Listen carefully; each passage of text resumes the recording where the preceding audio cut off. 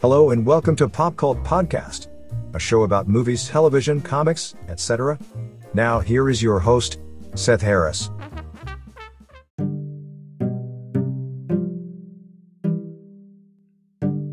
Welcome to our latest episode of PopCult Podcast. Today is kind of a sci-fi themed episode. First up, we're going to have our top 5 sci-fi movies with Ariana and I going through our list. And then after that, we have a very off-the-cuff conversation about having watched through about 30 episodes of Star Trek The Next Generation, the Star Trek TNG movies, and the first season of Picard. So I hope you are ready for some sci-fi fun. And here we go with the top 5 list.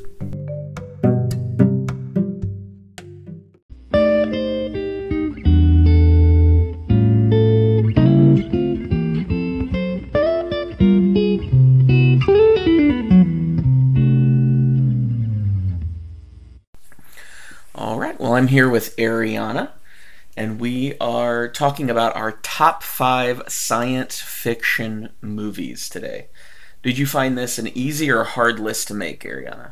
It was an okay list. Okay, was it okay? What does that mean? I mean, there's certain ideas of sci-fi that I try to almost get away from. Okay. I noticed when I made my list. I noticed that it was when you search sci-fi, like when you're trying to see, okay, well, what are the sci-fi movies to get a sense of the range that you're looking for, it is a massive range of movies. I think that was appealing to me almost. Because they were like, oh, there's movies I would consider comedies, but yeah, they are sci-fi, or movies that are horror, but are also sci-fi, so it's a very wide range. Yeah. All right, well, let's go ahead and get started. We'll start with your number 5 science fiction movie. It's Gone Girl. Just kidding. Yeah, it's about to go. It's Okja. Okay, Okja. Bong Joon-ho, right? Yes. Okay. For 10 idyllic years, Mija has been a caretaker and a constant companion to Okja, a massive animal and even bigger friend. She lives in South Korea. It's a story about this girl trying to basically get her best friend back. And this was one of the reasons why I became a vegetarian. Oh, and her best friend is a genetically engineered, pig hippo type of creature? Okay. Yes, this is a Netflix movie. Yeah. I feel like it didn't do... There wasn't, a massive audience for this movie. I think it was also one of the first, big Netflix movies, also. That I can recall that there was, a lot of big names. Jake Gyllenhaal, Tilda Swinton. Yes. There's a lot of people in it. Yeah. Steven Yeun, who got nominated for an Oscar recently. It was also a film that was in Korean and English. So I don't know if that set a few people off to begin with, but I liked the film. It talked about the meat industry without really shoving it in your face, but that really depends on the viewer. What do we view as life? How do we value that? And then also the way that the greed within the industry of wanting to make this perfect thing that we can consume, but not understanding that even though you made it to consume, it still has feelings. And she, the main character, Maya, is wanting to save her best friend. So I always loved Jake Gyllenhaal's performance in it because it's so over the top. Yes, it is very over the top in his performance. You can tell that they just let him do whatever he needed to do. But at the same time, it wasn't as bad as another Netflix film that he was in that was not good. I can't remember. Oh, yeah, it's the film about the art world. Yes. Yeah, that was... And that was another type of acting that we saw. But, Okja, Mija apparently this was her first film. That actress, yeah. And she's very natural in it. And I think I also realized by looking through, sci-fi films, I don't like sci-fi films that explain to me what this world is. Well, they do in the movie. They do, but not to the point that it's shoved in your face of how this world is different from ours. There's not a ton of exposition. Yeah, there's none of this in this year, it's sort of it's explained, but in a way that you don't feel as if you're getting exposition from XY character who came in to tell you. It's just like... Well, if I remember correctly, like the exposition at the beginning of the movie is done almost in the form of like a corporate meeting about the project. Yes. So it's people talking about it and explaining details in a way that they're like, yeah, in a meeting, that's the way people talk. Yeah, and it was also the fact that, like, this Okja had basically won an award for being, like, the best animal of sorts because they had given it to different farmers to see how they would have developed over time. And they're like, oh, this was the best one. But they're also not kind of acknowledging that the love and care that they gave this animal is probably why it grew so well. And they just completely dismiss the fact that there's any attachments that certain people can obtain by raising these animals. And I'm sure, like, farmers, to a certain extent, sort of put a barrier up. But I think it was an important viewing of being like, oh, she had an attachment and how far she was willing to go in order to save this animal. Well, and they definitely showcase factory farming and how brutal that is. Yeah, that is, like, at first you're like, oh, if you only saw the trailers, you would have thought that Okja is a film that you could watch with your family. Like, oh, it's like E.T. or something. And it is not at the end. Like, it is, like... Well, I always remember the scene where Jake Gyllenhaal's character, who's kind of like a wildlife... or posing as a wildlife expert, but he's more just like a PR media person for the company. He takes that, like, meat sample from the Okja, where it, like, takes a cylindrical core out of it. Yeah.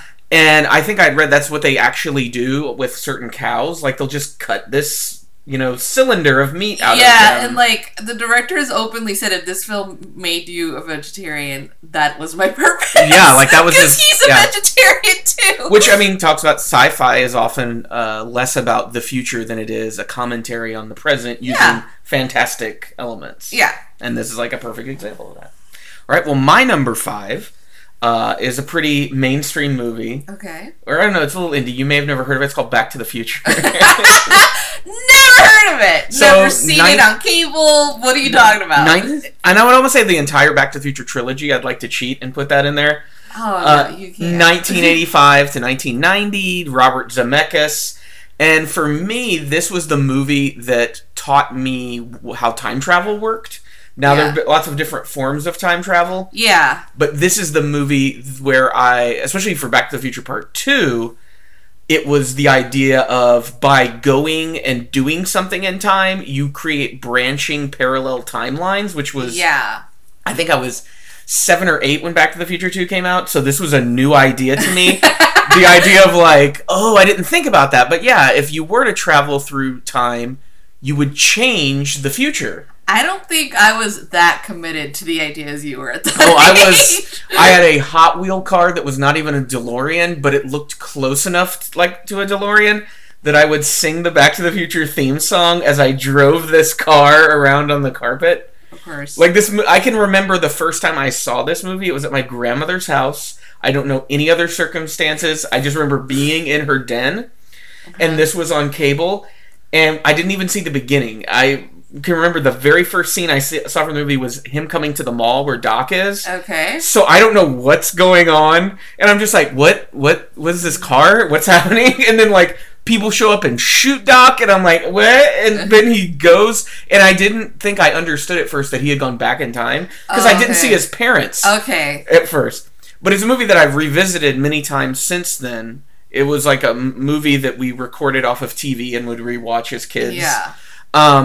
And now as an adult, I appreciate it so much as a comedy. Like, it is a genuinely hilarious comedy. Yeah. And the acting is really good. Like, I can't imagine any other actors in those roles. I know Eric Stoltz was originally going to play Marty. Yeah. And, like, Michael J. Fox is just so perfect for that role. Christopher Lloyd as Doc. Yeah, which is interesting because I didn't know that they made him look older for You just think he's an old man. Because, like, when I saw him in, like, current films that he was that age, I was just like, oh, he's just always been old. So I think he was, like, in his maybe 40s or early 50s when he played Doc. So, like, the Doc he meets in the 50s is closer to what Christopher Lloyd actually looked like at the time. Yeah, I remember that. And then, Biff... I mean, it's such an iconic villain. Yeah, and I love the fact that, like, there's always a Biff in each generation. Yeah. Like, it's as if that's all that they can raise. Well, it's interesting because in the first movie, science fiction is not necessarily part of the villain in the story.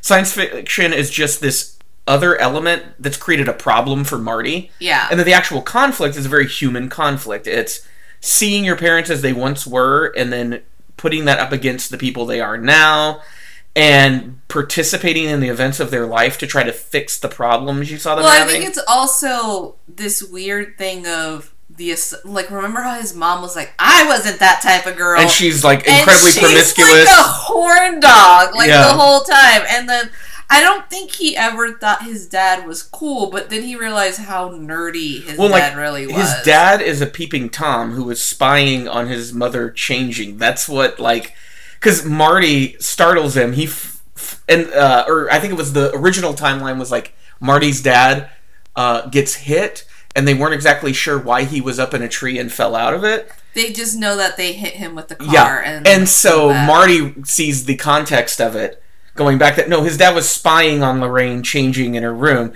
And it was a movie that, because it was made in the 80s at a certain time, we now look back and there are, like, weird, like, moments that don't age well like that, where you're like, that's, like, really messed up.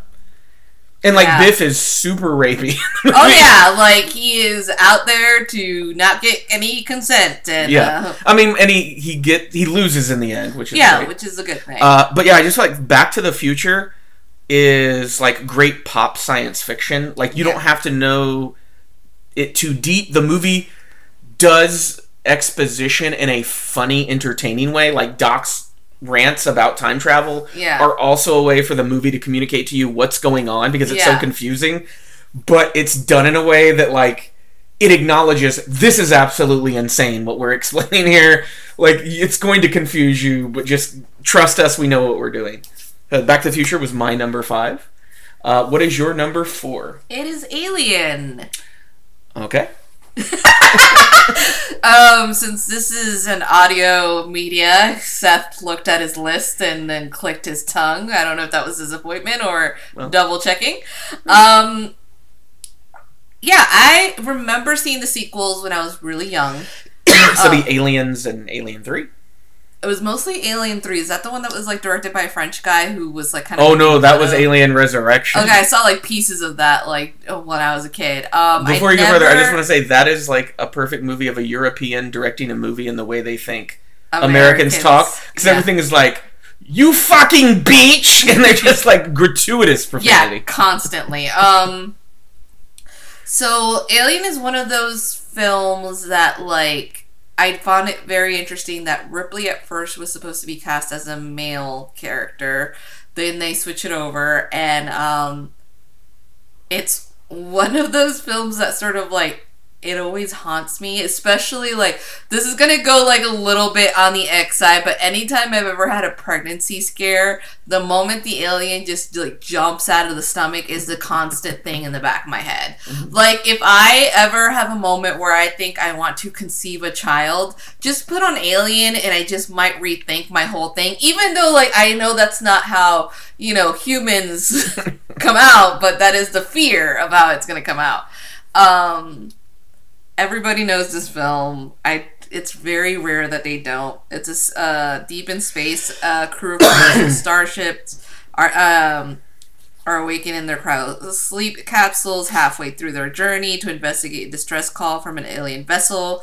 The sad thing when you think about any of the sequels or any of the movies that, like, try to revamp it, they go from working class people to scientists who need to figure out what's going on.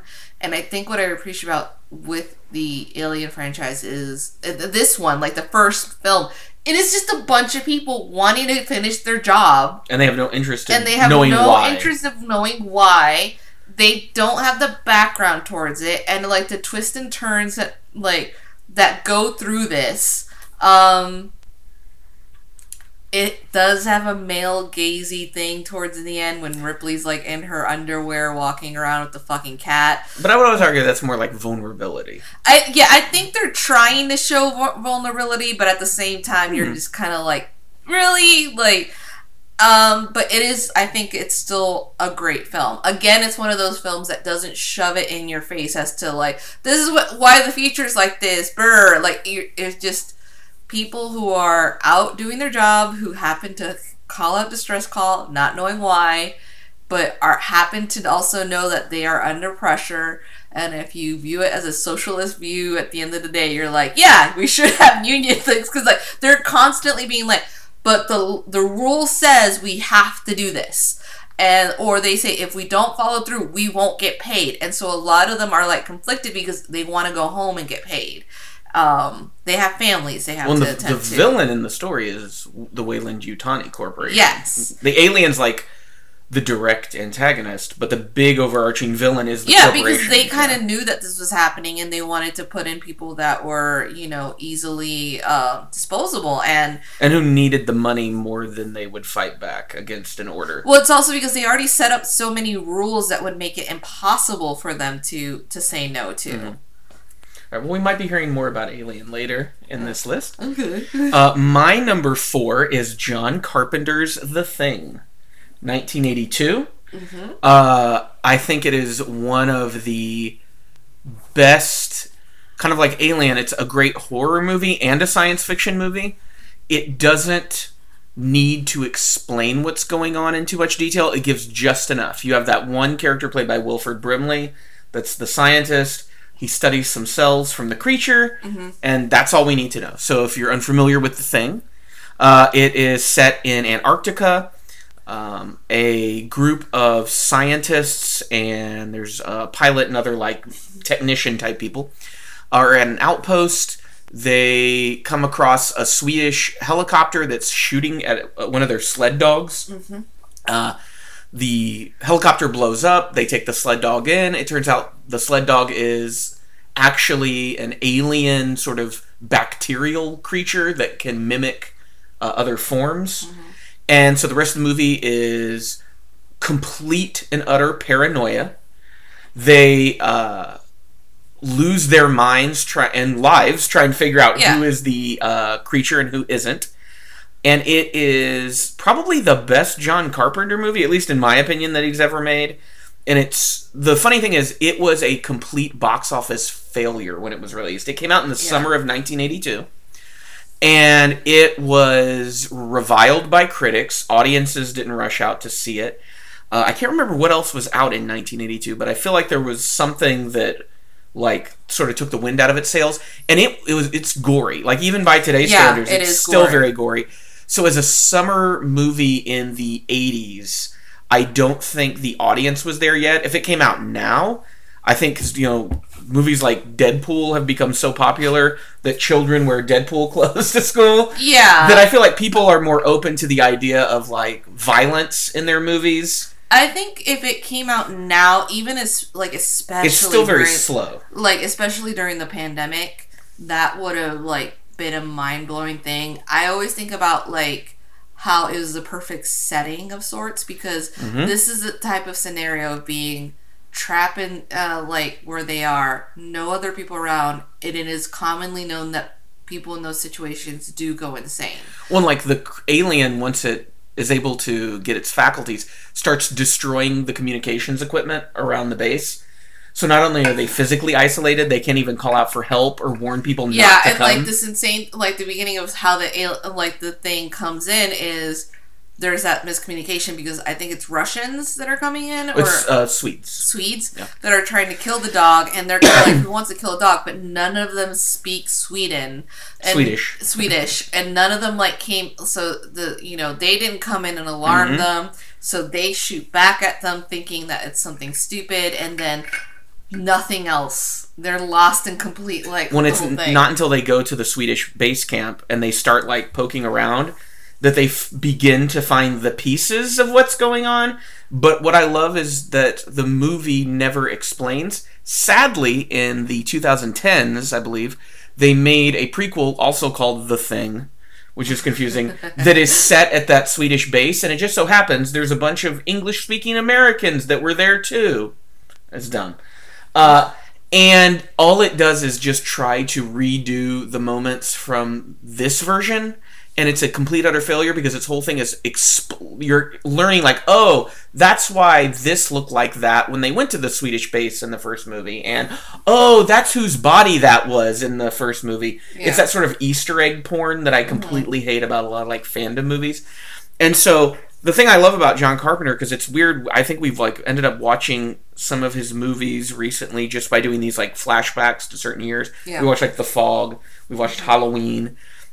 I think I'm beginning to like him more than I used to, and it's because when you look at chronologically when these movies came out, nobody else was doing movies like these. He really was one of those people that like set a standard, and then a ton of people tried to copy it for years to come. And I just like the idea that he made this movie that he'll talk about even as he was making it, and like the level of gore and violence in it. They were like, I don't know if audiences are going to want to see this. But he made the movie he wanted to, and I think ultimately it is a masterpiece. Like, it is... Yeah, and he's great at making relatable characters. Yes, and it's interesting because they're very, like, iconic characters. Like, you think of, Michael Myers, or you think of Kurt Russell, all the characters he's played, Snake Plissken. Yeah. I can never remember the name of his character from Big Trouble in Little China. Yeah. But, like, they're very iconic characters, like MacReady and The Thing. So there's like, you can immediately figure out who they are based on what they look like in that first scene. But then there's all this complexity you get as the story goes on. So you realize like, oh yeah, they are that character, but there's more to it than that. Yeah. But yeah, the special effects in The Thing for 1982 are stunning. It was Rob Bottin is the special effects designer behind it. And I want to say he didn't do a whole lot of work other than The Thing. I think he did a few other things. But, it is amazing, like, the puppets and animatronics he builds that... And then also, I feel like it's a great Lovecraft movie. Because you're presented with horrors that are... It's hard to describe them. Like, when you describe, a guy's head... You can't describe it, and also it's the fact that you are messing with these people's minds, that you know very well that once this ends, even if there is one sole survivor, that person will never be the same. And they're also destroying any evidence of what's happened, so they might be left, as the target. And so that's why I feel like John Carpenter kind of does Lovecraft better than a lot of other directors have, even though he's not directly adapting Lovecraft works. Yeah. He gets the tone of this sort of... You are confronting a horror beyond anything you could ever stop, and you basically either just try to survive or protect the world from it. So that was my number 4. What is your number 3, Ariana? Possessor. 2020 film. Oh, yes. Very recent. That has Vasia Voss, an elite corporate assassin that takes control of other people's bodies using a brain implant technology to execute high-profile targets. This movie's like a whole, like... People would say it aesthetic, but there's a certain feel about this movie. Yeah. And they do this very clever thing that the assassin who basically has to study the person that she's taking over their minds... So she assassinates with her consciousness in the body of another person. Yes. And it's like... You see her practicing, and then you also see her practicing being herself. So they kind of run tests after she's out of the person's body with personal like items for her to describe what it is, just to make sure that maybe there wasn't a mix of consciousness during it. It's one of those films that feels very like creepy at the end. You are starting to feel you start to understand that she is doing this, but maybe she doesn't want to do it forever. Apparently she's one of the best in her fields, but like the person who's in charge of her and used to do the same thing and is no longer young, so doesn't want to participate in this. Was the implication is that the longer you do it, the more your own like psyche is deteriorated? Well, I think it's not your psyche, but more as if like your ability to distinguish between good and bad are completely limited. It turns you into a sociopath. Yes. And so, I think it's beautifully done. And it's, David Cronenberg's son. Yes. And there are some creepy visual stuff, but it's supposed to show you like the distress that she's under, and then also the realization that the corporation that she works for is kind of freaking out because they need to pull her out, but it is very hard to do so. The risks that she's taking, she has a son, she has a husband that she's separated from, that she wants to be engaged with but finds it very difficult to be so because she's doing all these things and they don't know anything about this. And the ending is one that kind of like shocks you. Like, it's also one of those films that like makes you kind of question a little. It might, I'm saying this because like if you have anything about gender dysmorphia, like, you probably should not watch this film. Well, I'm about to say it's a very transhumanist film where it's like... Yes. The idea of the body is not solid. Like, yes. The body becomes very fluid over the course of the movie. Yeah, and the reason that I say this is, like, if you have that might set off a trigger. I'm not, like, I can't speak to anybody who has those sort of, like... Well, there's some very graphic scenes. Yes, yeah. And so it's one of those that I can understand if someone says, I don't like that because it triggered something or made me feel uncomfortable, but it's also, like, this understanding that, like, the way I perceive he's, like, is sort of giving it to us is that you are mixing yourself into someone else, and you can become someone else entirely, so it's going to be a like combating between who takes full control.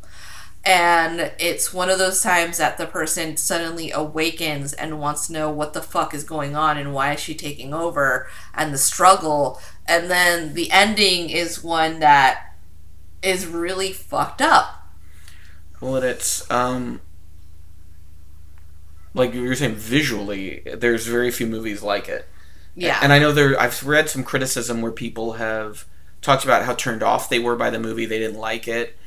And I think part of that is because there are no good people in the movie, maybe other than her child and her husband, maybe. Yeah, but it's not a film that there's any good or bad guys. And the thing is, well, I think there are bad guys. I think most people are bad guys. But I think it also has to do with the fact that like you don't get a sense of justice by the end of this film. Oh no, it's a film that ends on an incredibly bleak note. Which should have been on your list because you love bleakness. Well, there's movies that I liked better than this. So. I think because it's so new, I'm a little more hesitant on that one because it just came out last year. Yeah. And it's one of those where I want to see if it sticks for me. I do think it is a very relevant movie. Yeah. It feels like it's very much about our time in the way that like good sci-fi is. So my number 3 movie is Alien, 1979. Well, we can't discuss it. Just kidding. That's why I was so quiet while you were discussing it. So Alien, we've talked about that a little bit. I believe I also included it as part of my horror masterworks back in October, and it is one of those few movies. It's kind of like Back to the Future. It's a fantastic comedy, and it's a fantastic science fiction movie. Alien is the same thing for sci-fi and horror. Yeah. It hits both genres perfectly. And I don't like Ridley Scott as a director. I think this might be the only Ridley Scott movie I enjoy this much. Spoiler alert, Blade Runner is not on my list. I know for a lot of people that would be on their top sci-fi list. With that movie, I think production design-wise, it's great. And a lot of Ridley Scott's production design is gorgeous. Alien's the only time where I feel like the story matches the production design. And the acting and everything is really good. He's a director who there's a lot of emotional distance between him and his characters. That's the one thing I noticed, like in Blade Runner and Alien, is we don't get to know characters really deep on a personal level. Yeah. In Alien, they're industrial workers. They've come back from extracting minerals of some kind, and they're headed back to get their pay for the work they've done. Yeah. There is an aesthetic to it that's really, really interesting, sort of like a retro. I forget there's like a name that has been coined for this aesthetic, because it's that sort of computer screen you see in like the Star Wars movies, where it's not futuristic. Like when you look at it, you're like, none of this looks futuristic, knowing like what a screen looks like now. Yeah. But there's like this appeal to it where you're just like, I love the look of this. Like it feels so like bare bones. It is a great body horror movie. Yes. And there was a deleted scene, and I'm kind of glad they deleted it, because we had talked a bit about the not explaining things. Because one of the things that, and of course this month in May I'm watching Aliens by James Cameron, which does get more into the explaining the life cycle of the alien. And in the first movie, there's just no... We see this egg, we see the face hugger, we see the alien come out of his stomach and then grow to like immense size very quickly. And we never know where the egg comes from. That was like an interesting thing. Well, there's a deleted scene that shows the alien secreting some sort of liquid and then covering, it was the captain in it, and turning him into an egg. Because Ripley comes across him and he's like partly through the transformation. But I'm glad they cut that, because I think the mystery of the creature is what makes it so scary. Is you didn't understand that there was something that was going to pop out of that egg. You didn't know that face hugger put an egg inside John Hurt. Yeah. You didn't know that something was about to burst out of John Hurt's stomach, and it was little, and the next time you see it, it's this massive creature drooling, hanging above Harry Dean Stanton. And so you're in this place where you're like, I don't know what happens next, because I don't know what this thing is. It doesn't match anything that I understand. I can tell that there's a life cycle, but I don't know where it's going next. So this film, I mean, and you talking out loud and thinking, and you're right, there is this separation of characters. One of the things that we probably need to appreciate about Alien versus what was that other Blade Runner? Blade Runner is the acting. Oh, yeah. And the editing. And I saw Blade Runner with you like the first time, and aesthetically, visually, it is very beautiful. But I don't think Harrison Ford is a good actor. Yeah. Harrison Ford just plays Harrison Ford. That's what he does. What's it other than I can't think of his name. The guy who plays Roy Batty. Yeah. He's like the best actor in Blade Runner. And when you think about like just like even the faces and the looks to one another during Alien is you don't really like Ridley is constantly going against her captain of being like, we are breaking protocol, he is supposed to stay in quarantine, when one of the guys they're just like, we need to let him out, and they're like, no, he's supposed to stay in quarantine. There isn't a screaming match. From what I recall, they raise their voices. But it's realistic. They're in a high pressure situation, but it's also like you get a sense of their personalities by the way they talk to each other. And Ridley does this, like, I think, is it supposed to be Ripley? I'm saying Ripley. Yeah. Ripley does this thing where she is just sort of like calm, but you can also tell she's annoyed. Mm-hmm. And she's being undermined, and so you get a sense like she's been doing this for a while, and she wants to be captain one day. Well, like when you think about the cast, you got Sigourney Weaver, you've got Ian Holm as Ash, you've got Tom Skerritt as Dallas, you've got John Hurt, you've got Veronica Cartwright, you got Yaphet Kotto, you got Harry Dean Stanton. So you have, like, every actor in the movie is someone you will have seen in something else. And they're all actors that are very good with their faces and their response to someone speaking to them. I thought all those actors had extensive experience in like theater or film. Like Veronica Cartwright was a child actor; she was in The Birds. But all of them are so... They came to the table already really good at acting. Yeah. So that they can give, like you're saying, those little subtle, nuancy nods. Yeah, even though, like, there are times that, like, and I've seen people criticize Alien where the other female character is in hysterics the whole time. And I can understand that. Like, I can view that and be like, yeah, that makes sense. Why would she be this hysterical before the attack of the aliens kind of, like, come in? Well, I think her hysteria, some of Ripley's hysteria in later movies makes sense. No, I mean, like, her co-worker. Like, yeah, I know. It's sort of... Everybody's going to react to a different way. I'm like, there's literally an alien creature on board your ship killing people. I would feel like everybody would be hysterical. That's, like, pretty crazy. But I feel like Veronica Cartwright, for any criticism she gets, she's so believable. Like, you feel like this is a person. Her eyes are watering. Yes. Like she's truly terrified. Yeah, and so it is...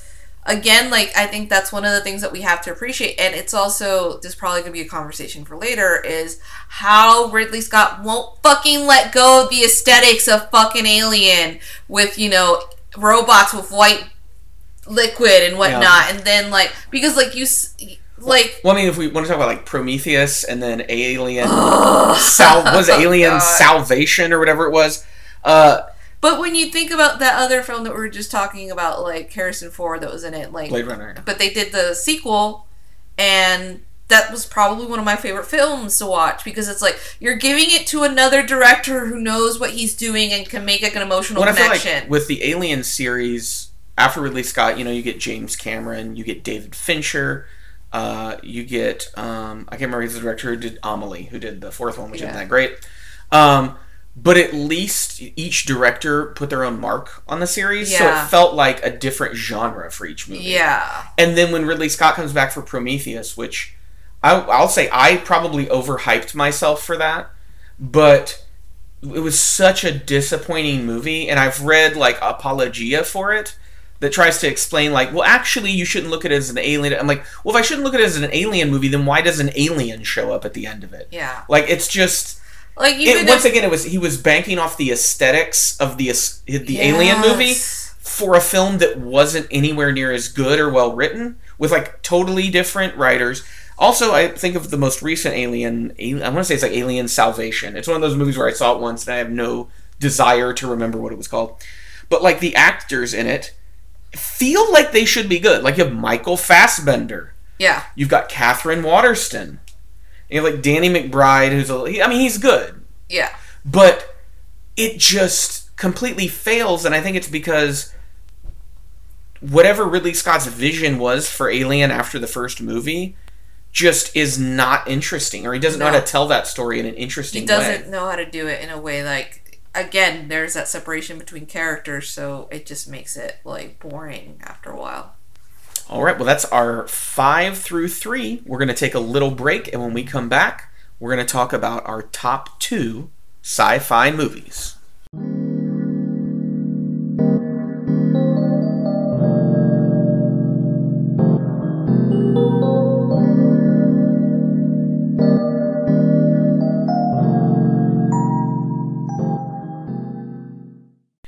And we're back. We are talking about our top 5 sci-fi movies.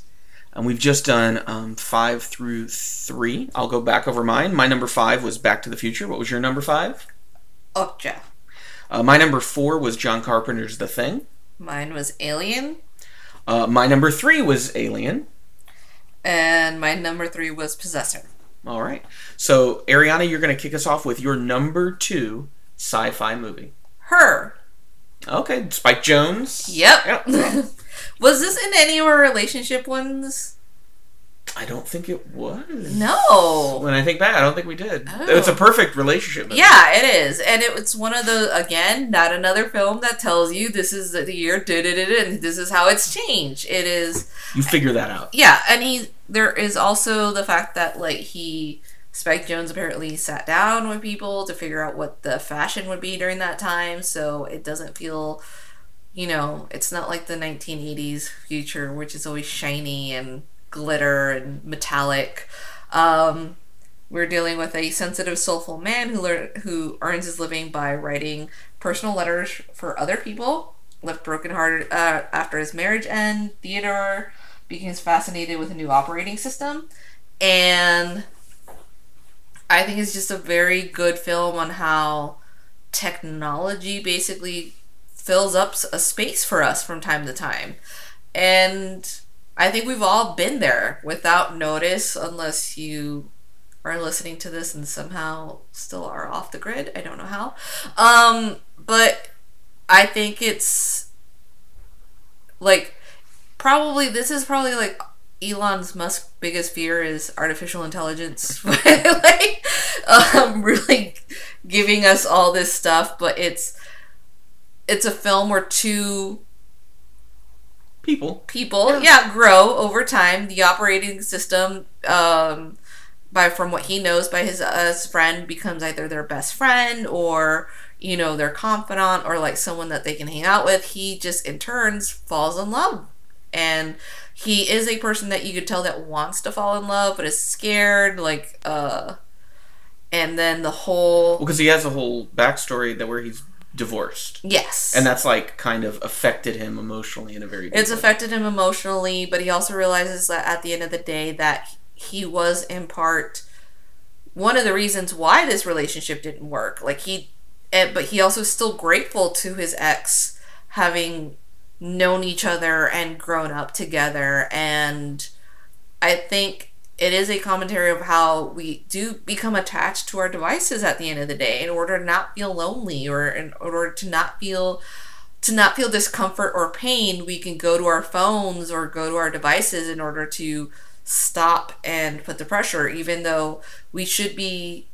During this film, she teaches him to be more present in his life, and there are good and bad with technology, and it's one that's actually like optimistic versus other films that would be like technology's out to kill you. Because I like the idea that you can tell he read up and paid attention to the idea of like self-learning AI. Yes.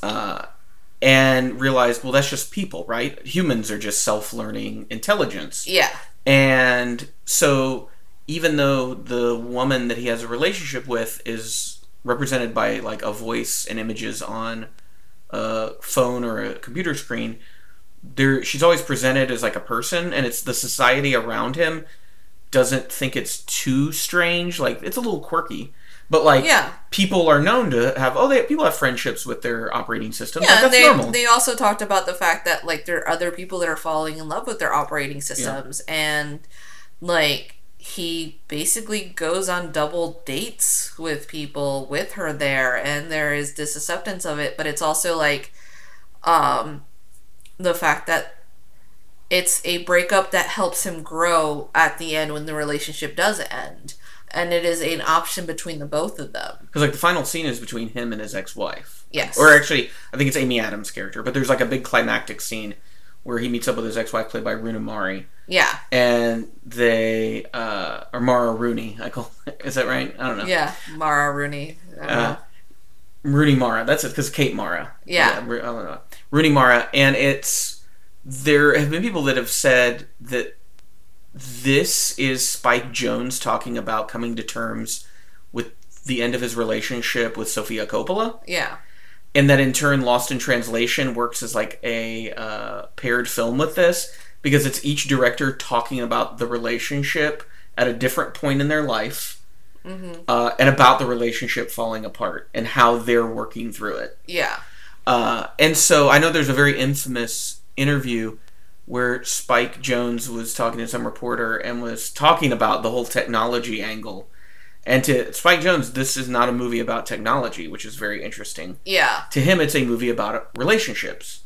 But I think once again, we kind of talk about how science fiction, when it's done best, isn't about the science fiction, but it uses science fiction to tell a human story. Yes. This is very much an example of that. Like, if you didn't have this talking operating system with a soul, essentially, the movie just wouldn't work. Like, it was just another person, it would just be a really if it was just a computer version of a voice telling you all this, he would not... Or he met some woman who he talked to on, like, a Tinder app or something. Like, it just wouldn't work. All right, well, my number 2 also stars Scarlett Johansson. Yeah. Under the Skin, 2013, directed by Jonathan Glazer. It's his second appearance on our top list. If you remember last week, he directed Birth, one of my underrated movies. Yes. Scarlett Johansson plays a nameless alien who has come to Earth, in particular Scotland, and is seducing men into becoming food for her species. And the movie never tells you this. It's based on a novel by, I believe, Michael Faber is the author, and I want to say he's possibly Dutch. And it's a film that it's a book that I haven't read. It's a book I really want to read, because I've heard it's very different from the movie, because you're more in her head, so you get a little more understanding. Jonathan Glazer, I think, does an excellent job of creating a movie that feels like an alien experience. Yeah. It feels like you are seeing things through the eyes of a consciousness that is not from this world, that does not understand the things it is seeing, that is having difficulty with, like, emotions. Yeah. And because it's a Jonathan Glazer movie, the visuals are, like, mind-blowing. It's a very slow movie. Yes. It takes its time, it builds, and has, like, truly horrific moments. There's the moment on the beach. Oh, yeah. About the dog. That is just so... The dog, then the baby, and then the baby at the end, yeah. But it's like... And how Scarlett Johansson's character, like, that's one of those moments where you realize you are in the presence of something alien, because she just so passively watches, like, a tragic event occur, and just, you can tell, like, she doesn't know how to feel about it. She maybe doesn't feel anything about it. It's just sort of, that was a thing that I saw happen. Her encounter with a disabled man at the end who has a facial disfiguration. It was a real person. I can't remember his name, sadly, but there was like a BBC documentary about him, and it's a very profound facial disfiguration. Yeah. I think that casting was brilliant, because instead of casting a non-disabled actor and then using makeup, which would be very, like, problematic, he chose to cast a disabled actor to play a disabled character, knowing that actor is probably going to bring a lot of realism to the emotions, because this is the first character that you feel her have an emotional connection with, and who she allows to escape from the whole little butchering plan that she has. And I think it's because she sees, like, aspects of human vulnerability, of how humans are cruel to other humans, and what she's doing is an act of cruelty. And that makes her as bad as these people she's kind of... You can tell she kind of looks down on. She sees herself above. And I think the final images of the movie are amazing, where we finally see, like, her actual form is... She pulls her skin off at the end, and you see this, like, it's an alien creature. It is, I think, almost a perfect science fiction movie in the subgenre of, like, aliens. There's so many movies about aliens coming to Earth that vary in tone and quality. This is the only science fiction film I've seen where I felt like I understood how an alien saw things and what an alien culture might be like when the men are brought into that sort of, like, black void. And they're so, like, hypnotized by her. And then the process when we see them, like, basically get their insides sucked out. But it's all done in a way that you're like, I am seeing technology I can't comprehend. Mm-hmm. But this is how my brain is processing what I see. This is the best my brain can do to, like, comprehend this. Yeah, in the filming of it, I do know that for a fact that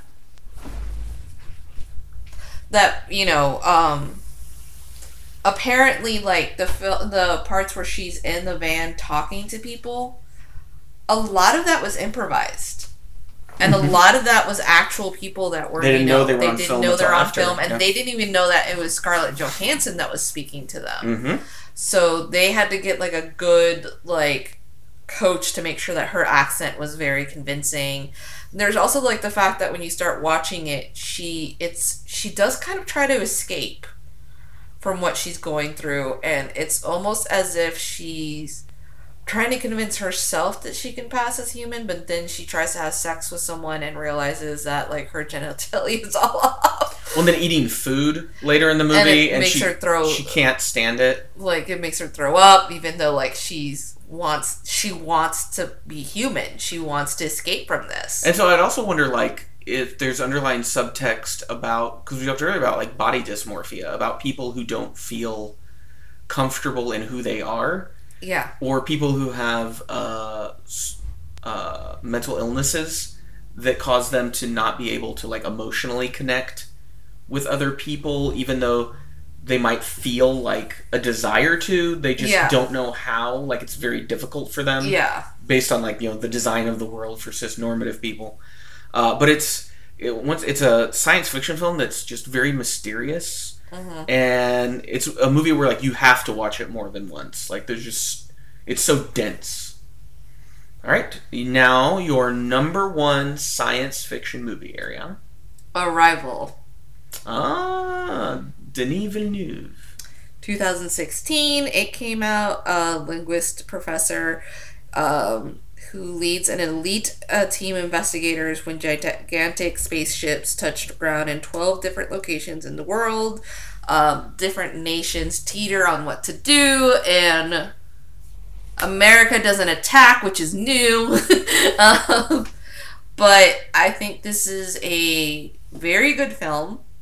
It was one of the films that actually surprised me, because there's a lot of times I'll go into a film and kind of like pinpoint what's going to happen, and sometimes that's not fun. And you get different flashbacks, quote unquote, but I feel like if you haven't watched this film, I don't know, like, we're spoiling all the films when we're talking about them. But well, you see moments from the protagonist's life. Yes. And it turns out that, like, the language that they use is basically a circle. The aliens? Yes. Oh, yeah.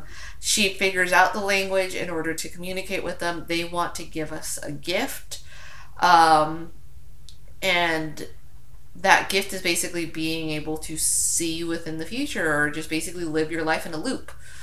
Yeah, it's like their consciousness exists outside of linear time. Yes. They don't go from life to death. And her fully comprehending it, and then being able to do this, and then living her life without regrets, despite the fact that, like, her child dies. And then later on, it's supposed to be, like, her partner gets really upset and not understanding why would you proceed to have a child knowing the child would die anyways.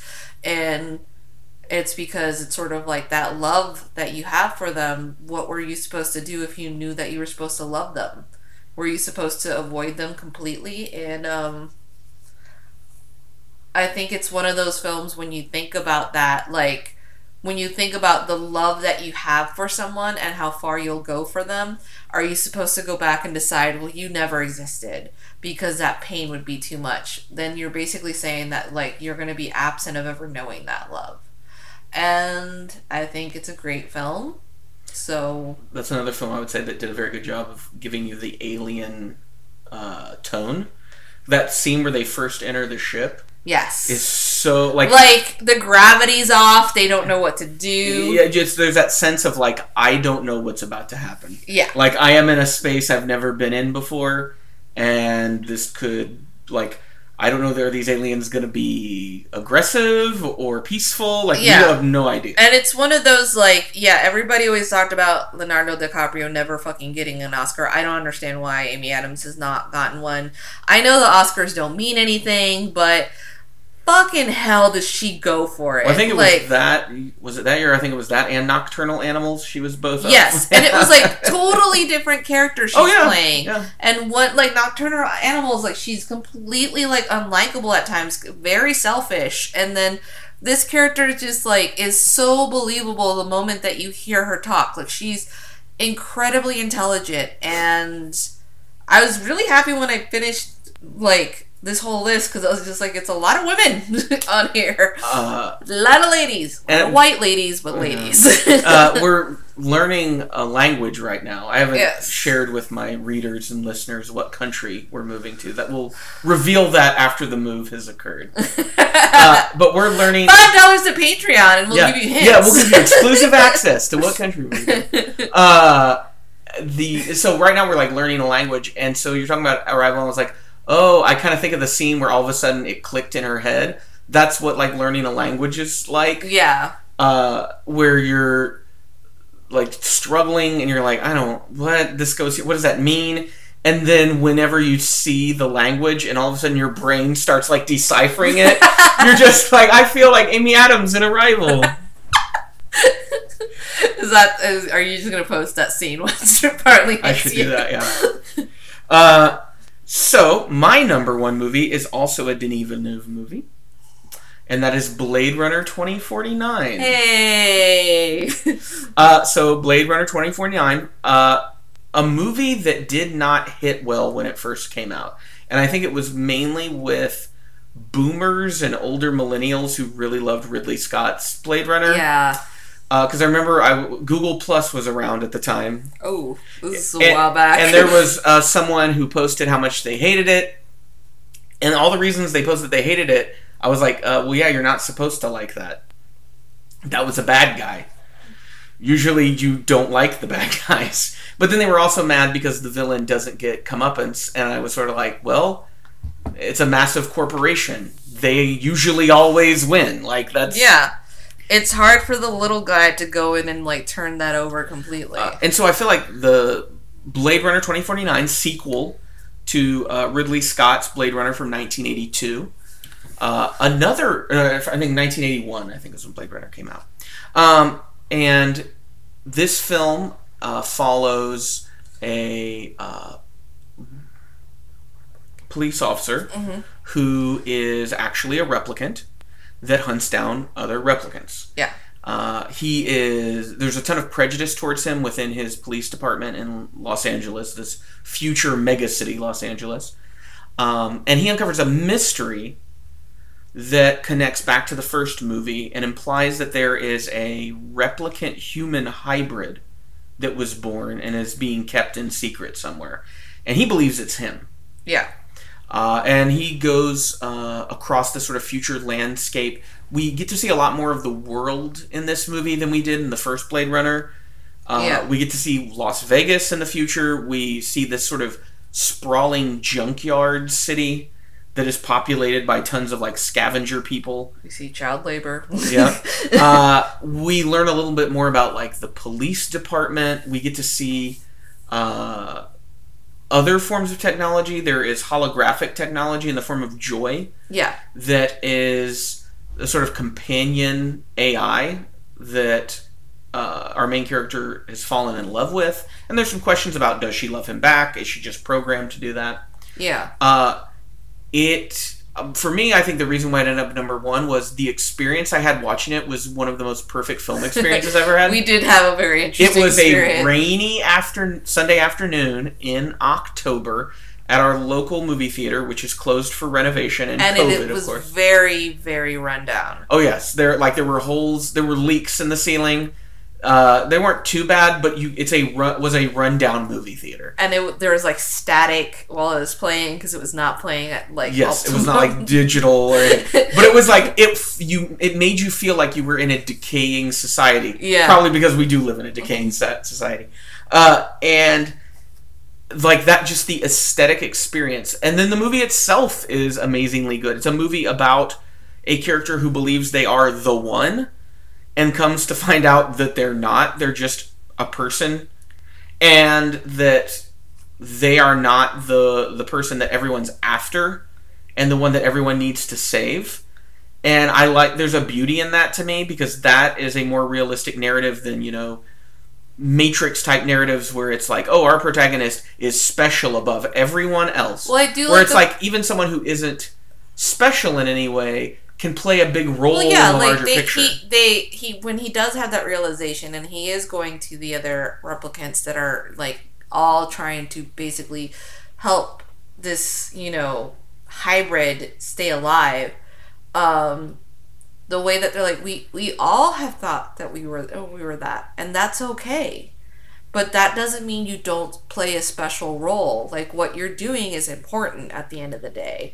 And it is that heartbreak that he wants so deeply to, and he does have feelings, like, but he wants to have the full comprehension of those feelings. He wants to know that understanding of it. And it's one of those films that after the second watching, and I don't know, like, how anybody else feels, you kind of feel, to me, I almost felt like anger towards Joy because it is false. Yeah. And, like, the other replicant that it's sort of like, you could just hang out with us, has almost, like, more emotion towards him, but he's rejecting it because she's not familiar to him. He's almost like a self-hating replicant because of his position with the police. There's a lot of replicants probably don't want to be around him. Yeah. And the humans in the police department don't want to be around him. So Joy is literally the only entity that he finds, like, comfort in. I think I hate Jared Leto. I mean, I feel like I'm on record on the blog and with you that I despise Jared Leto. He tells me every night before he kisses me on the cheek and goes, I hate Jared Leto. And I hope he does. But Jared Leto is perfectly cast here as this sort of bizarre cult-like corporate monster. He's playing himself. Yeah, I mean, and then it's a Dutch actress who played Love. Yeah. Who is the replicant that's kind of his right-hand woman. And she is really good in almost a wordless performance. Yeah. The big final battle between her and Ryan Gosling's character is one of the best fight scenes. Not that it's spectacularly choreographed, but it is just a brutal two people who have no other desire other than to kill the other person. And they're in a vehicle that's flooding with water. They're getting wounded. And so there's nothing beautiful about the fight, but it just feels very primal. Yes. This is she wants to prove her worth to her boss by stopping Ryan Gosling, and he will do whatever it takes to reunite Harrison Ford with the hybrid, his child. Yeah. And just he finally drowns Love underwater, and it is so it's just a scene that you feel when it happens. Yeah, because it's almost like he doesn't want to kill her, but it's he's got no other choice but to kill her. And it's like you said, they both probably, if it wasn't for the situation that they were in, they would not be killing each other. Because there's also this weird thing that with Joy and him is it feels like she's also kind of self-hating too. How she kind of turns away when other replicants are born, how she's just doesn't seem to she views herself above them, and you think, oh, they would have an understanding, but they don't, because he's no, I can't, there's someone out there that I have to save. Well, then there's Joy. The scene where she merges with the replicant sex worker I remember sitting in the theater and being absolutely stunned by the level, and I'm normally not someone that gets caught up in the special effects of a movie. You know me, I'm not, that's not my kind of movie.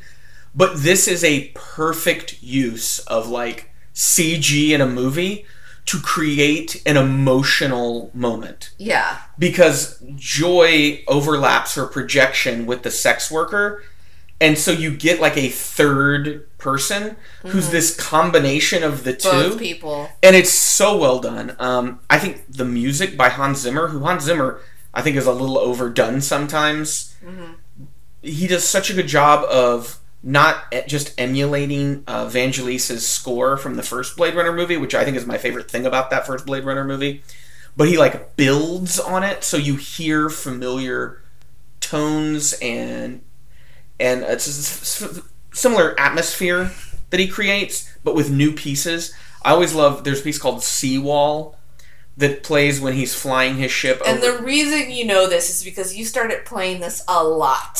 Oh, yeah. You played it in the classroom for the kids. Well, I would play ambient music in the mornings as they were doing. I was it's really good. And it's very calming, but it's this awe-inspiring piece of music where you're because I can remember the scene is you're seeing this massive wall that's been constructed because the sea levels have risen so much. Yeah. And you're just realizing the scope of this dystopian industrial world. And like I said, it takes the world building of Blade Runner and it makes it even better. Yeah, this is one time that... Well, actually, Suspiria kind of does the same thing, but it's not a sequel. But it's one of those few times that the sequel surpasses the first film. And I've noticed there's a lot of Zoomers who share this sentiment with us. So we're in touch with the youngs. As I was on TikTok and other places, them talking about how much they love Blade Runner 2049, talking about the aesthetics, talking about how it builds on the first movie and they don't like Blade Runner that much. And so I think it's more if you were a teenager when Blade Runner came out, so you're some sort of Gen X-y boomer, maybe you have more sentimentality. Yeah, but I just don't understand that need to cling to certain things. Yeah. But it does make me excited about Denis Villeneuve making Dune. I mean, he was in our both tops. He's both our number one. He's our tops. Denis is our tops. And so it gives me a lot of faith in Dune. Now, I hope that that doesn't end up being this is the movie where everything went wrong for Denis Villeneuve. Topsy-turvy right there. Yeah. But yeah, those are our top 5 science fiction movies. Probably some controversial picks and statements, not including Blade Runner. Some people probably would have put James Cameron's Aliens on there. No Terminator movies. So if you agree or disagree with our lists, you have your own list you want to share, you can do so by looking at the show notes. There's a link to our Anchor page, and if you go there, there is a voicemail option. You can also leave comments on the blog post for this podcast, and if we really enjoy your comment, you have something interesting to share, then we will share it on the show.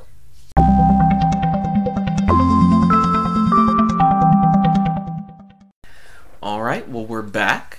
And because this month, if you've noticed here, May 2021, I've been doing the Science Fiction Masterworks series over on the PopCult blog.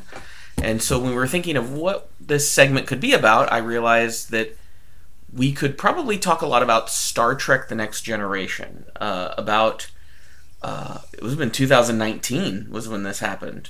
Like, I think it was summer, fall of 2019. We started watching what kind of quote-unquote the best of Star Trek The Next Generation. While you may have episodes that you think are better, we just kind of found, a general consensus of 30 good episodes of the show. Either they were really good or they were very important to, like, the mythos of the show. And so we went through and watched those in chronological order. Of course, it was like 2 episodes from season 1, and then we were done with that. And then we went on to watch the Star Trek TNG movies, except for Insurrection, which I think is just horrible. And then the first season of Picard, which I don't think I'll be speaking out of turn when I say we were highly disappointed. Yeah, we also watched like Stargate. Was it We watched a little of Star Trek Deep Space Nine. Yes, but we didn't finish that series. Because I feel like that one you can skip over episodes, but you are kind of missing stuff, so it's a harder one to do. So we're just going to talk about... I'm very interested just to talk to Ariana about what she thinks about Star Trek.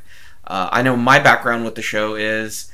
I was a kid, it was on in syndication. I was 6 years old when Star Trek The Next Generation started. So, like, over the 90s, I would see episodes here and there. I saw some of, like, the important ones, like the whole Locutus the Borg thing. I saw, like, the final episodes of Star Trek The Next Generation.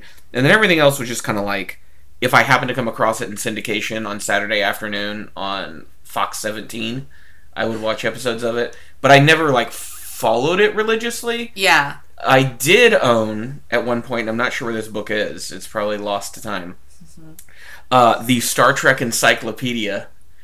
Okay,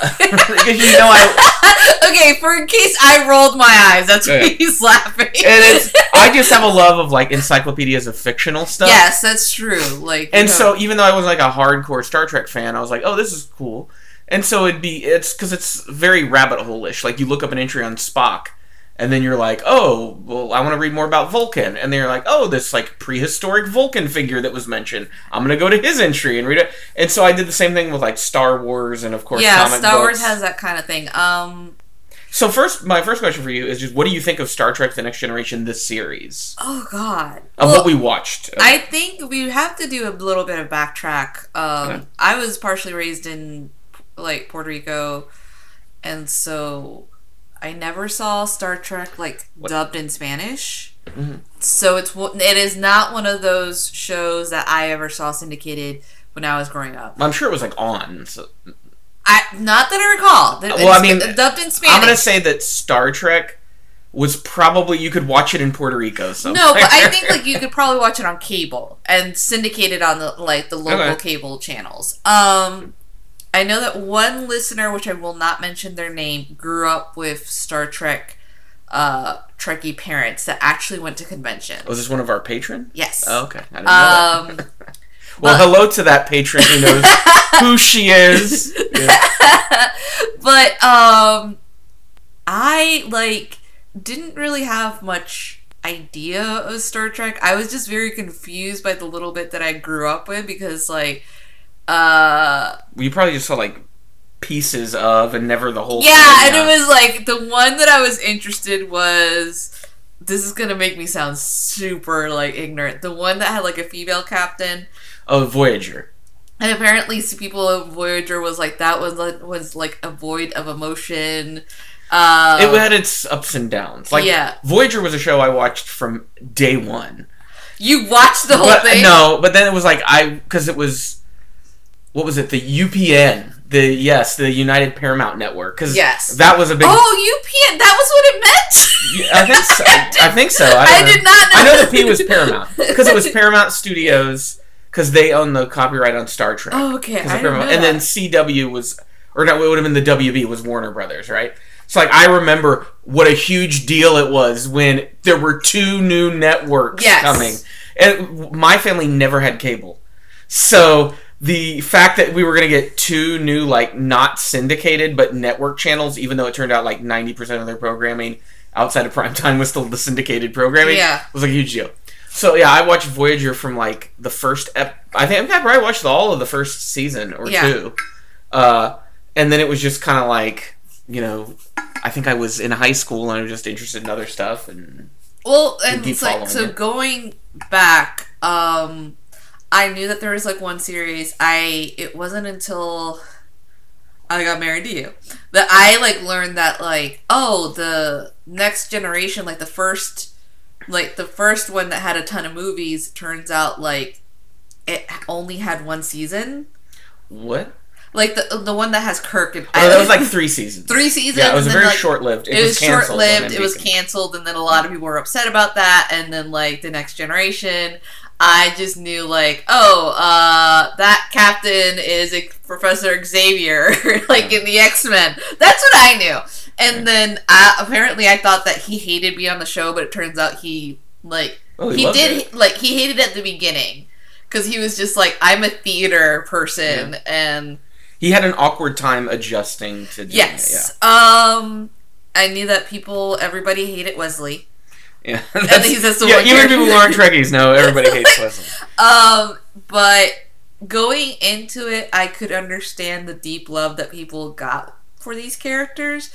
And it's this funny thing that, like, growing up, I realized that I quickly adjusted into the binge watching / streaming stuff because I was never good at, like, keeping time of what the show, like, the time of a show that had to be on. Cause when you're a kid, it's just like you watch whatever is on in front of you, and you're not like, oh, I need to tune in at this day at this time so I can watch the next episode. So I completely understood, like, the love of Picard. Like, I understood it by the best episodes that we watched. Like, you kind of understood it. It was like having a stern dad that didn't know, like, that cared for you but wanted you to do the best. Well, he was a flawed character. That's something that I picked up watching it as an adult. When you're a kid, all these characters are just so general to you. Well, I was like, oh, he's a very flawed captain. So, like, if you wanted this sort of Mary Sue like Kirk, you weren't going to get that with Picard. And then Riker was supposed to be like the Kirk. Ugh. I just rewatching and seeing Riker, you're just like, what? A bimbo. And the weird thing about it is, like, since we watched the best of, we didn't see. There's not a lot of Riker in the best of. I think, like, Best of Both Worlds, the Locutus episode, he kind of gets a spotlight in the first episode. Yeah, and the funny thing is, like, he directed a lot of them. Oh, yeah, I think he's, like, probably a great director more than he is. It just turns out that he just doesn't want to be on screen. Well, I know with Picard, that was one of the things, is he had already been signed up to direct some episodes before they decided to include Riker in the show. And he said it was kind of weird getting in front of the camera again. He just... To me, he'll always be the beyond belief host. Yeah. That's who Jonathan Frakes is to me. But it is one of those shows that I understand the complete love. The one thing I think, by the 10 listeners that we have, I don't like Data that much. I was going to ask you, because I was going to say Data was, of course, a fan favorite character, and as a kid, I was, like, really into Data. But having rewatched it with you, I think I fell out of love with Data, and I'm like, what an annoying asshole. Like, the thing is, like, it's not as if you there's have just so much focus on him. Well, it's not as if, like, there's this curiosity of a child. My problem is with Data is a lot of times you think that you're going to get like a highlight episode, maybe about Jordy, and you're thinking, oh man, Jordy's gonna solve this, and then out of the blue, Data's the one. It's a Data one, like he secretly solves it, and everyone's like, thank you, Data, and no one thanks Jordy about making this plan or whoever else, because Data just sweeps in and is like, well, I'm not affected by this because like there's an episode that Wesley and this girl that he likes figure out like that everybody's addicted to this game. And this is not spoilers because this show's been on for like yeah, you shouldn't even be listening to this if you're trying to avoid Star Trek The Next Generation spoilers. So like they figure out that everyone's addicted to this game and that's what's causing a ton of problems, but at the end Data solves the fucking issue. So like Data is this goddamn fucking Mary Sue that can't do anything wrong, and everyone's like, and I get it. Like, I completely understand he, like, is an artificial intelligence that is gaining, like, consciousness and people want him to have the same rights as human beings. I am not against that. He's an interesting story point. Yes. Yeah. But, oh my god. And, like, lore. Ugh, yeah. It's cringy. Because, it's like Brent Spiner was like, well, I want to have an opportunity to flex my acting chops. So, writers, figure out a way to help me. Because I don't know if anyone listening has ever watched an interview with Brent Spiner or seen anything outside of Star Trek, but I don't know if he's being tongue-in-cheek or he's doing like a character, like a false persona of who he is, but he comes off as like the most pompous ass and like so unlikable.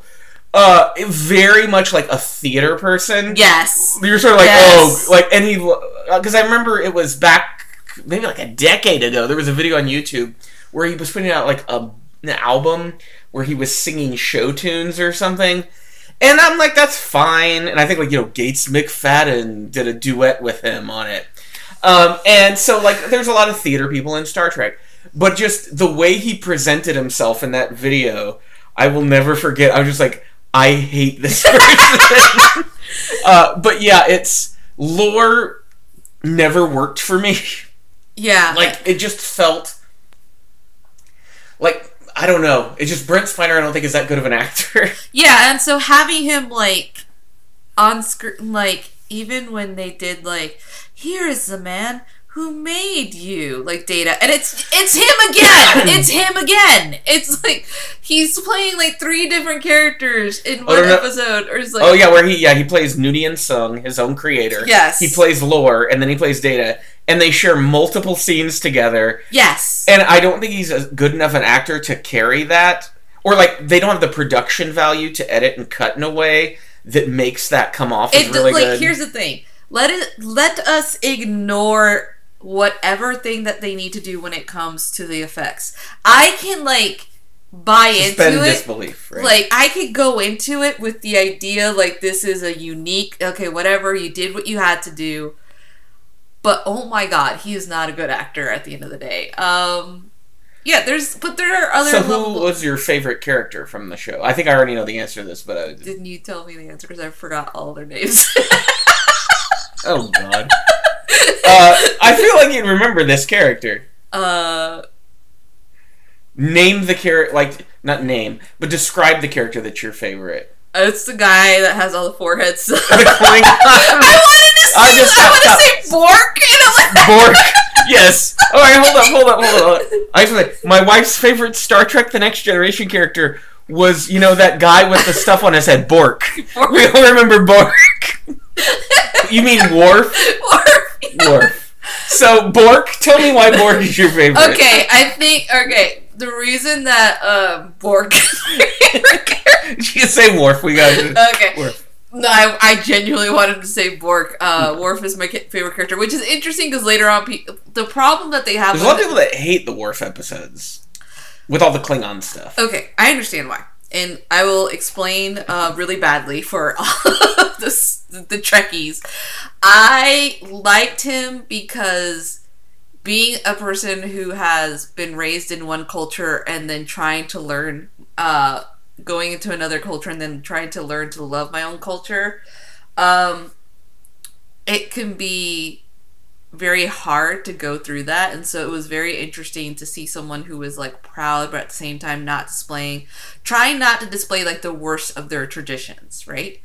and trying to like basically fix whatever past histories, but then realizing that they can't, so they're just gonna like let their name be like whatever, like Borf. like Borf. But like doing all that stuff. But the problem that I have with it at the end of the day is they never let him have almost resolve those issues about his culture or his race.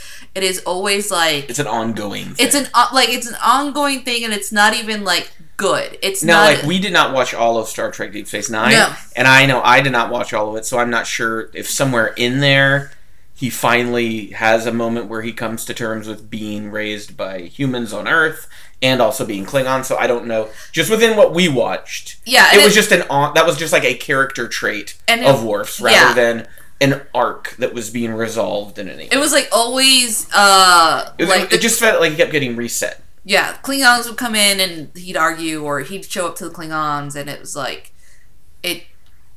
even though he's still one of my favorite characters because he just cares, but he cares in a way that it's hard for him to express. I'm only laughing because I'm like, it's me! You're a Klingon. It's me!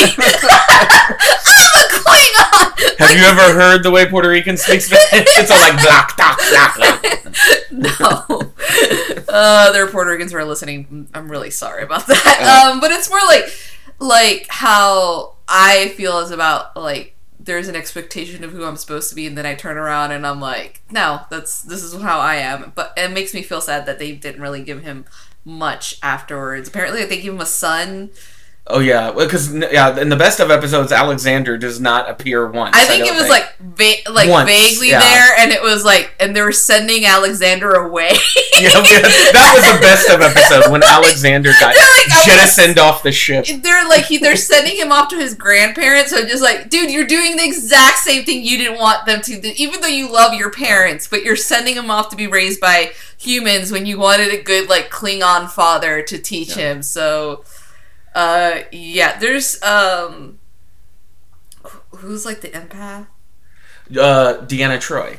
I remember as a kid I was very interested in her, but I feel like maybe that was my blossoming bisexuality coming at me, because she was like the one in the first the first 3 or 4 seasons. She's always wearing this outfit that is not a Starfleet uniform. No, and then later on, like someone else takes charge for a little bit, like and they used it to write in that she would wear a uniform from. Yeah, and like at first she's like really uncomfortable, but I don't know if maybe it was that she was kind of tired of wearing that uniform.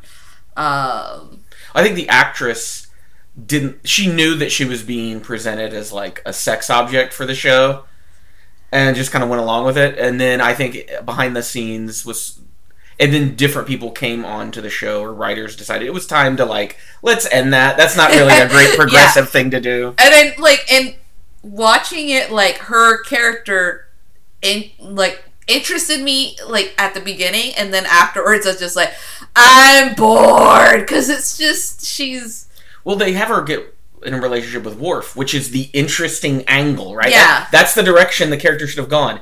And then with the movies, they just go, forget all of that, we're gonna have her marry Riker, which that was not an interesting relationship. That was like the relationship you expected. Yeah, and it was just boring.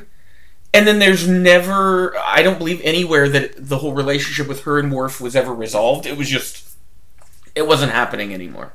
Wasn't she like basically like telepathically like sexually abused by one of the characters like in the movie? That was in Nemesis. Yeah, it was like uncomfy because they don't want to address it, but they're kind of addressing it. They're like, maybe this happened to her, and then she doesn't show up for the rest of the movie because she's kind of like, this was a horrible time. So a lot of the episodes we watched, I think almost every episode with the Borg are part of the best of. Everything from when Q throws them far into space so they encounter them earlier than they're supposed to Hugh from Iborg. Oh yeah, Hugh was like a great episode to watch. Which had to do with all the Borg prejudice. What do you think of Guinan, Whoopi Goldberg's character? I actually like her character, but there's kind of times that, since she's not really like a part of the crew, she's like this all-knowing character. It's almost as if like someone put in God as a black woman. Well, what is that trope, like the magical Negro or yes, something? Yes, and yes, she yes, is yes. very much like, she's an exposition device. Yes. Yeah, it's sometimes she isn't really a character other than she's like a way to propel the plot forward. Or like to spout wisdom. I think this is like one of the movies where she's like set in the past. Well, I was gonna say the Iborg episode I felt like was one of my favorite episodes with her because it's one of the few where she gets like humanity because she is unwilling to budge in her hatred of the Borg. And I mean, they wiped out her people, so like, yeah, it makes sense. But like, the show doesn't let her off the hook for that. Yeah. And by the end of the episode, I feel like more Geordi has come to see Hugh as a person. Guinan's a little more reticent, but I like that. That like, okay, in the span of 45 minutes, the characters aren't going to have a complete 180 and suddenly love this Borg. They might crack a little bit, but they're still going to be holding on to those things because those are traumas that have been with them for like a long time. And there is a lot of like coded and also like very up to your face, like about genocide, about the Bajorans and the Kardashians. The Kardashians. Not the Kardashians. The Kardashians. Now you have me confused. Kardashians. The Kardashians are an evil race of aliens that live in Los Angeles. We're switching it up. We're talking about reality TV. No, if you do a reboot, you make it, they're the Kardashians, and then it's just a race of people descended from Kim and Kanye. But it is a very interesting show, show where I would understand people who became obsessed with it. And there's also the funny thing is, since the pandemic, there has been like a resurgence with people rewatching it again because there's a few shows that are out there that you can watch multiple episodes of. And because it's like a procedural, you can kind of zone out when you want to come back to it. It's not one of these shows where every episode is a chapter in the story. It reminds me of a comedian that we have listened to that he said that he was watching Star Trek but not really listening. I think it was Moshe Kasher. Yes, Moshe Kasher talked about it, and like that, Picard delivers like this really potent monologue, and he starts crying while he was like making food in his kitchen. Just bawling his eyes out. And like, I think that the interesting thing is watching the cast who had a genuine love for each other. So it was never like when the show ended, it didn't end on their terms. Like, it was this weird thing that I feel like the movies killed it for them. Well, I feel like they wanted to continue with the movies, but I think they would have had it been like nowadays, if they had been on like an HBO Max kind of thing, it would have probably been an interesting, more development. But we can move on from that to Picard. Okay, so we'll talk about the Picard show, which is essentially a continuation of Next Generation. I know Michael Dorn, who played your favorite Borf, has expressed interest in it. I think he pitched a Worf show and they shot it down. Which I think, but I'm like, I would actually be very interested to follow what Worf is doing now. Now, however, Alex Kurtzman, I think is the name of the producer, who we have not watched, and I don't think we're ever really going to watch, like Star Trek Discovery. Everything I know about it, have seen about it, read about it, just does not feel like the reason why I would want to watch a Star Trek show. Like, isn't she supposed to be like half sister of like Spock? Well, she's like a adopted sister of Spock or something like. Yeah, we haven't watched it, so I don't know all the details. Let us know how we're wrong. All I know is that from what I've read and seen about the tone of the show, it's very much about shooty space battles and long arcs. And I feel like one of the reasons why I enjoyed Next Generation was that you have these kind of one-and-done episodes, at most a two-parter.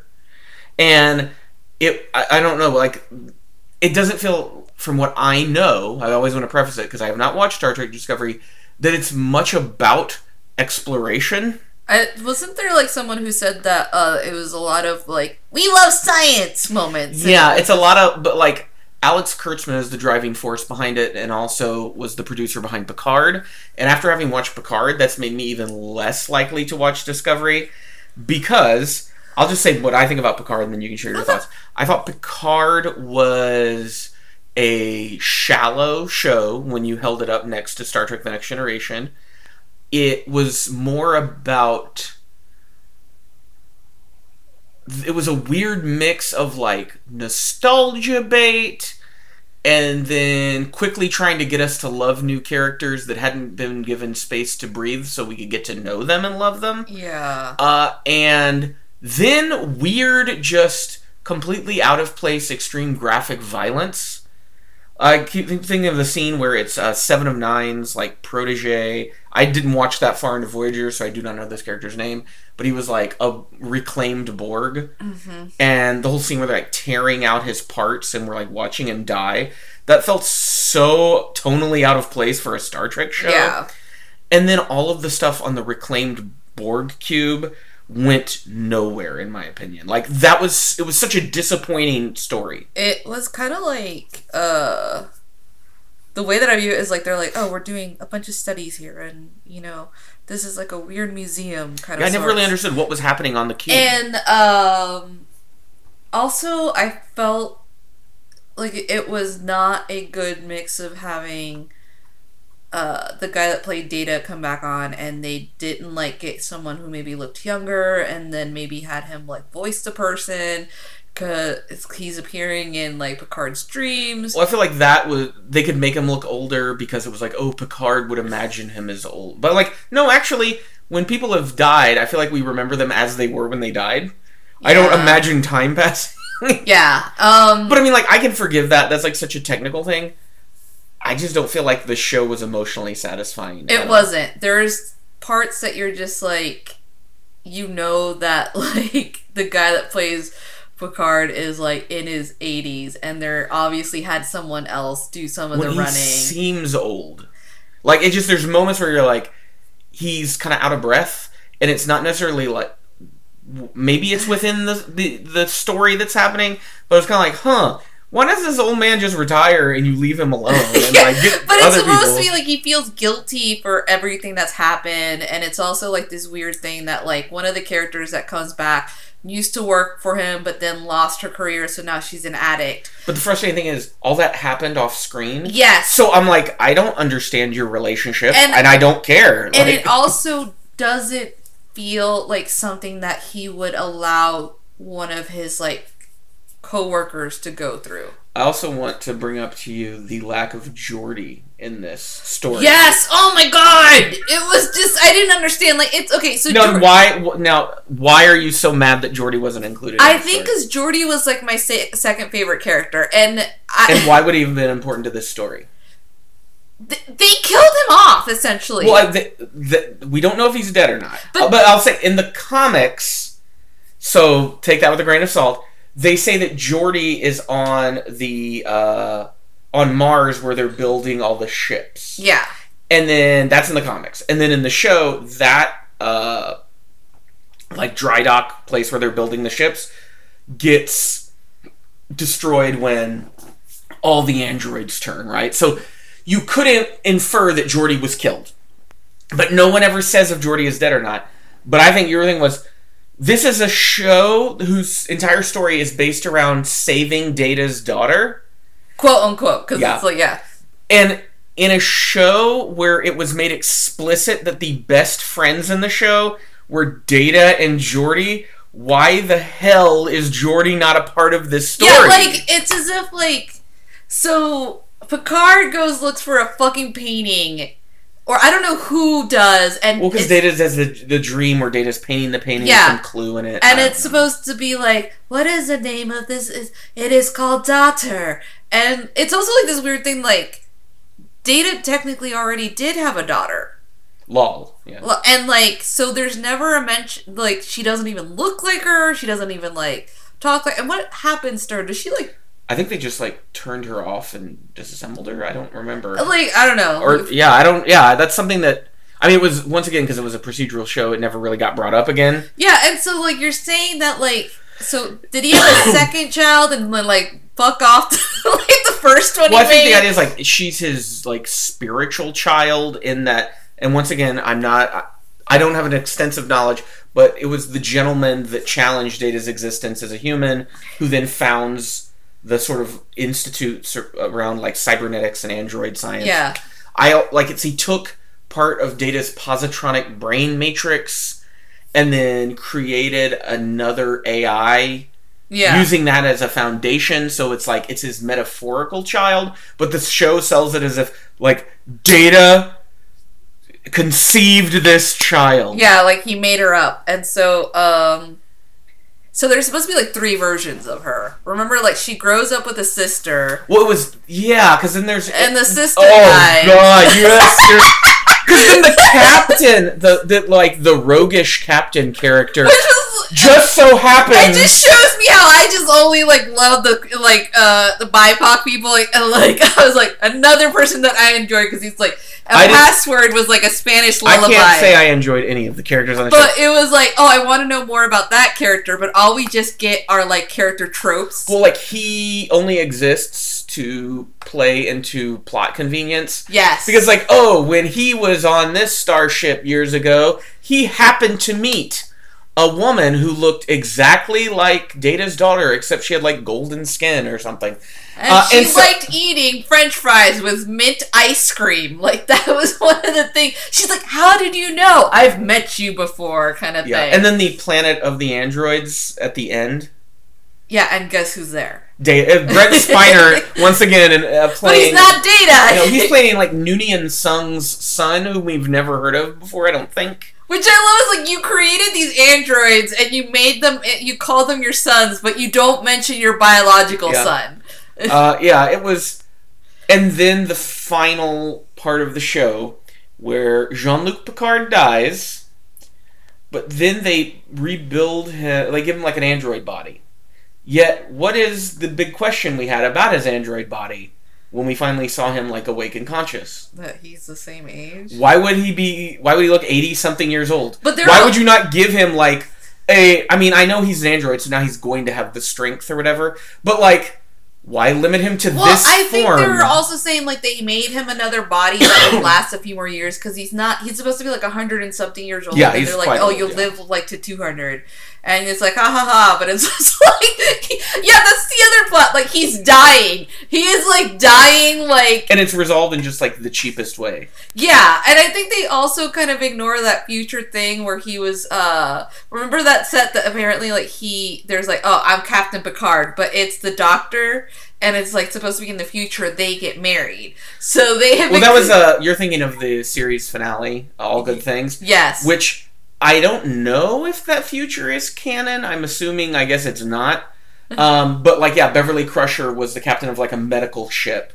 Yeah. And, like, it was implied that she was married to him at one point. And she kept his last name. Yeah, I think you're right.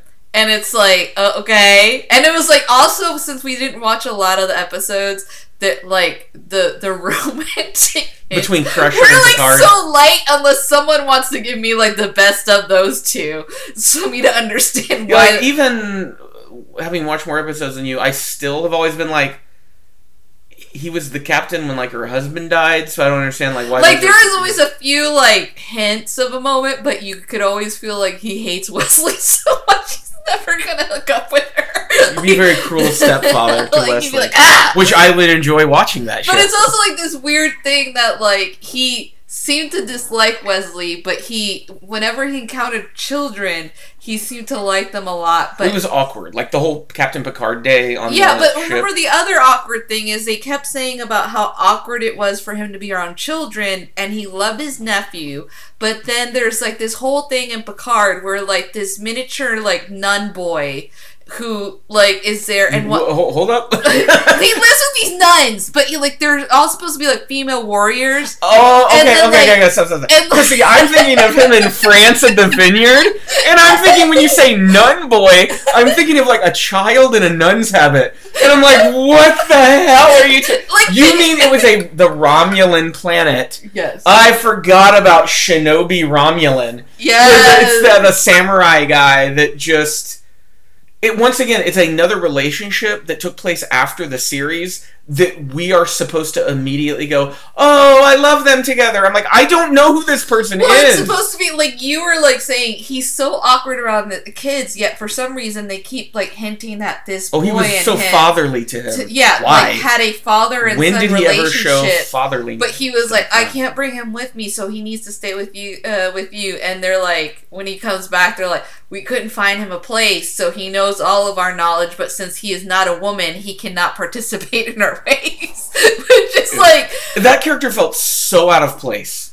Because it's like, why is there like a samurai sword-wielding Romulan... Like, I get aesthetically, it's like, ooh, doesn't that like pop against all of this other like, Star Trek stuff? Like, but then just from like a narrative point of view...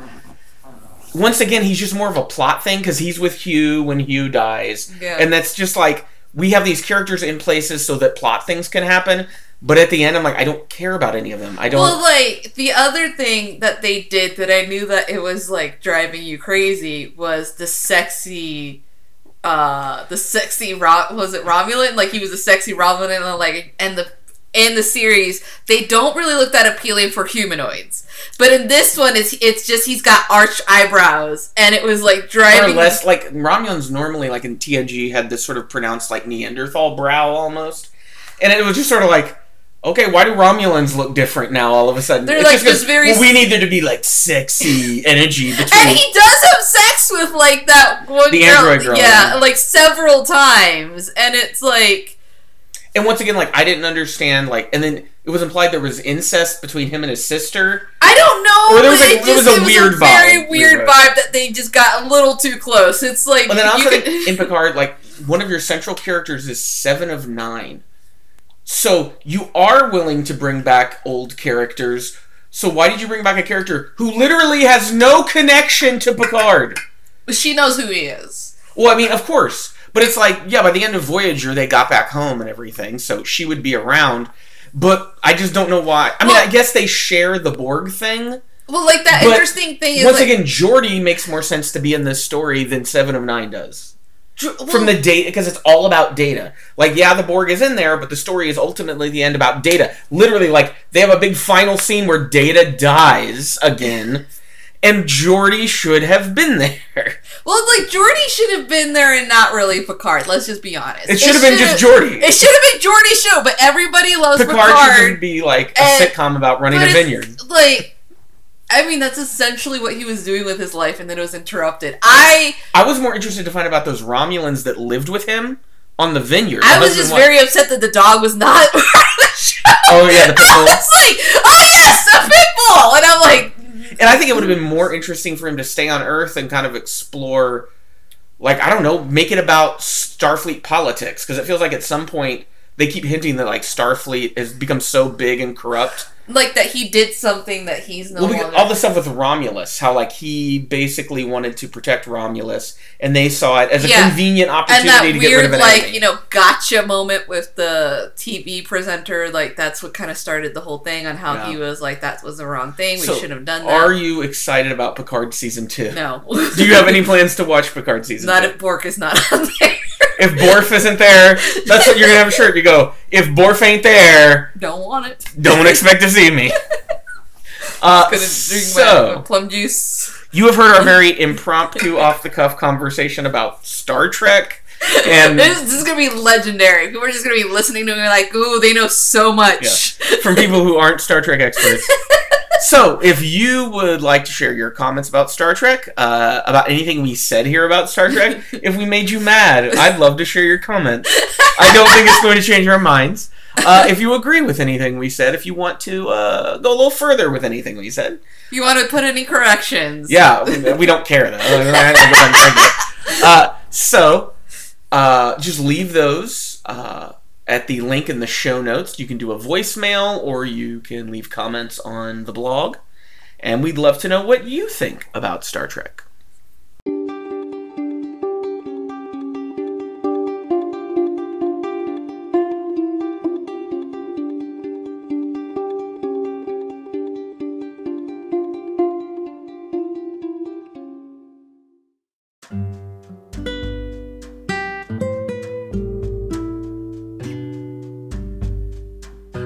Well, that was our episode. That was quite an interesting conversation with Ariana about Star Trek. And I was a bit surprised by some of the movies on her list. I think she was surprised by some of the ones on mine. If you have your own top 5 science fiction movie list you'd like to share, or any thoughts you have about our conversation on Star Trek, you can check out the show notes, and there is a link to our Anchor page where you can leave a voicemail, or if you go over to the blog, you can look for our post on this episode of the podcast and leave a comment. We would love to hear what you think, and we might share some of the best of those comments and voicemails on an upcoming episode of the podcast. Until next time, we'll see you later.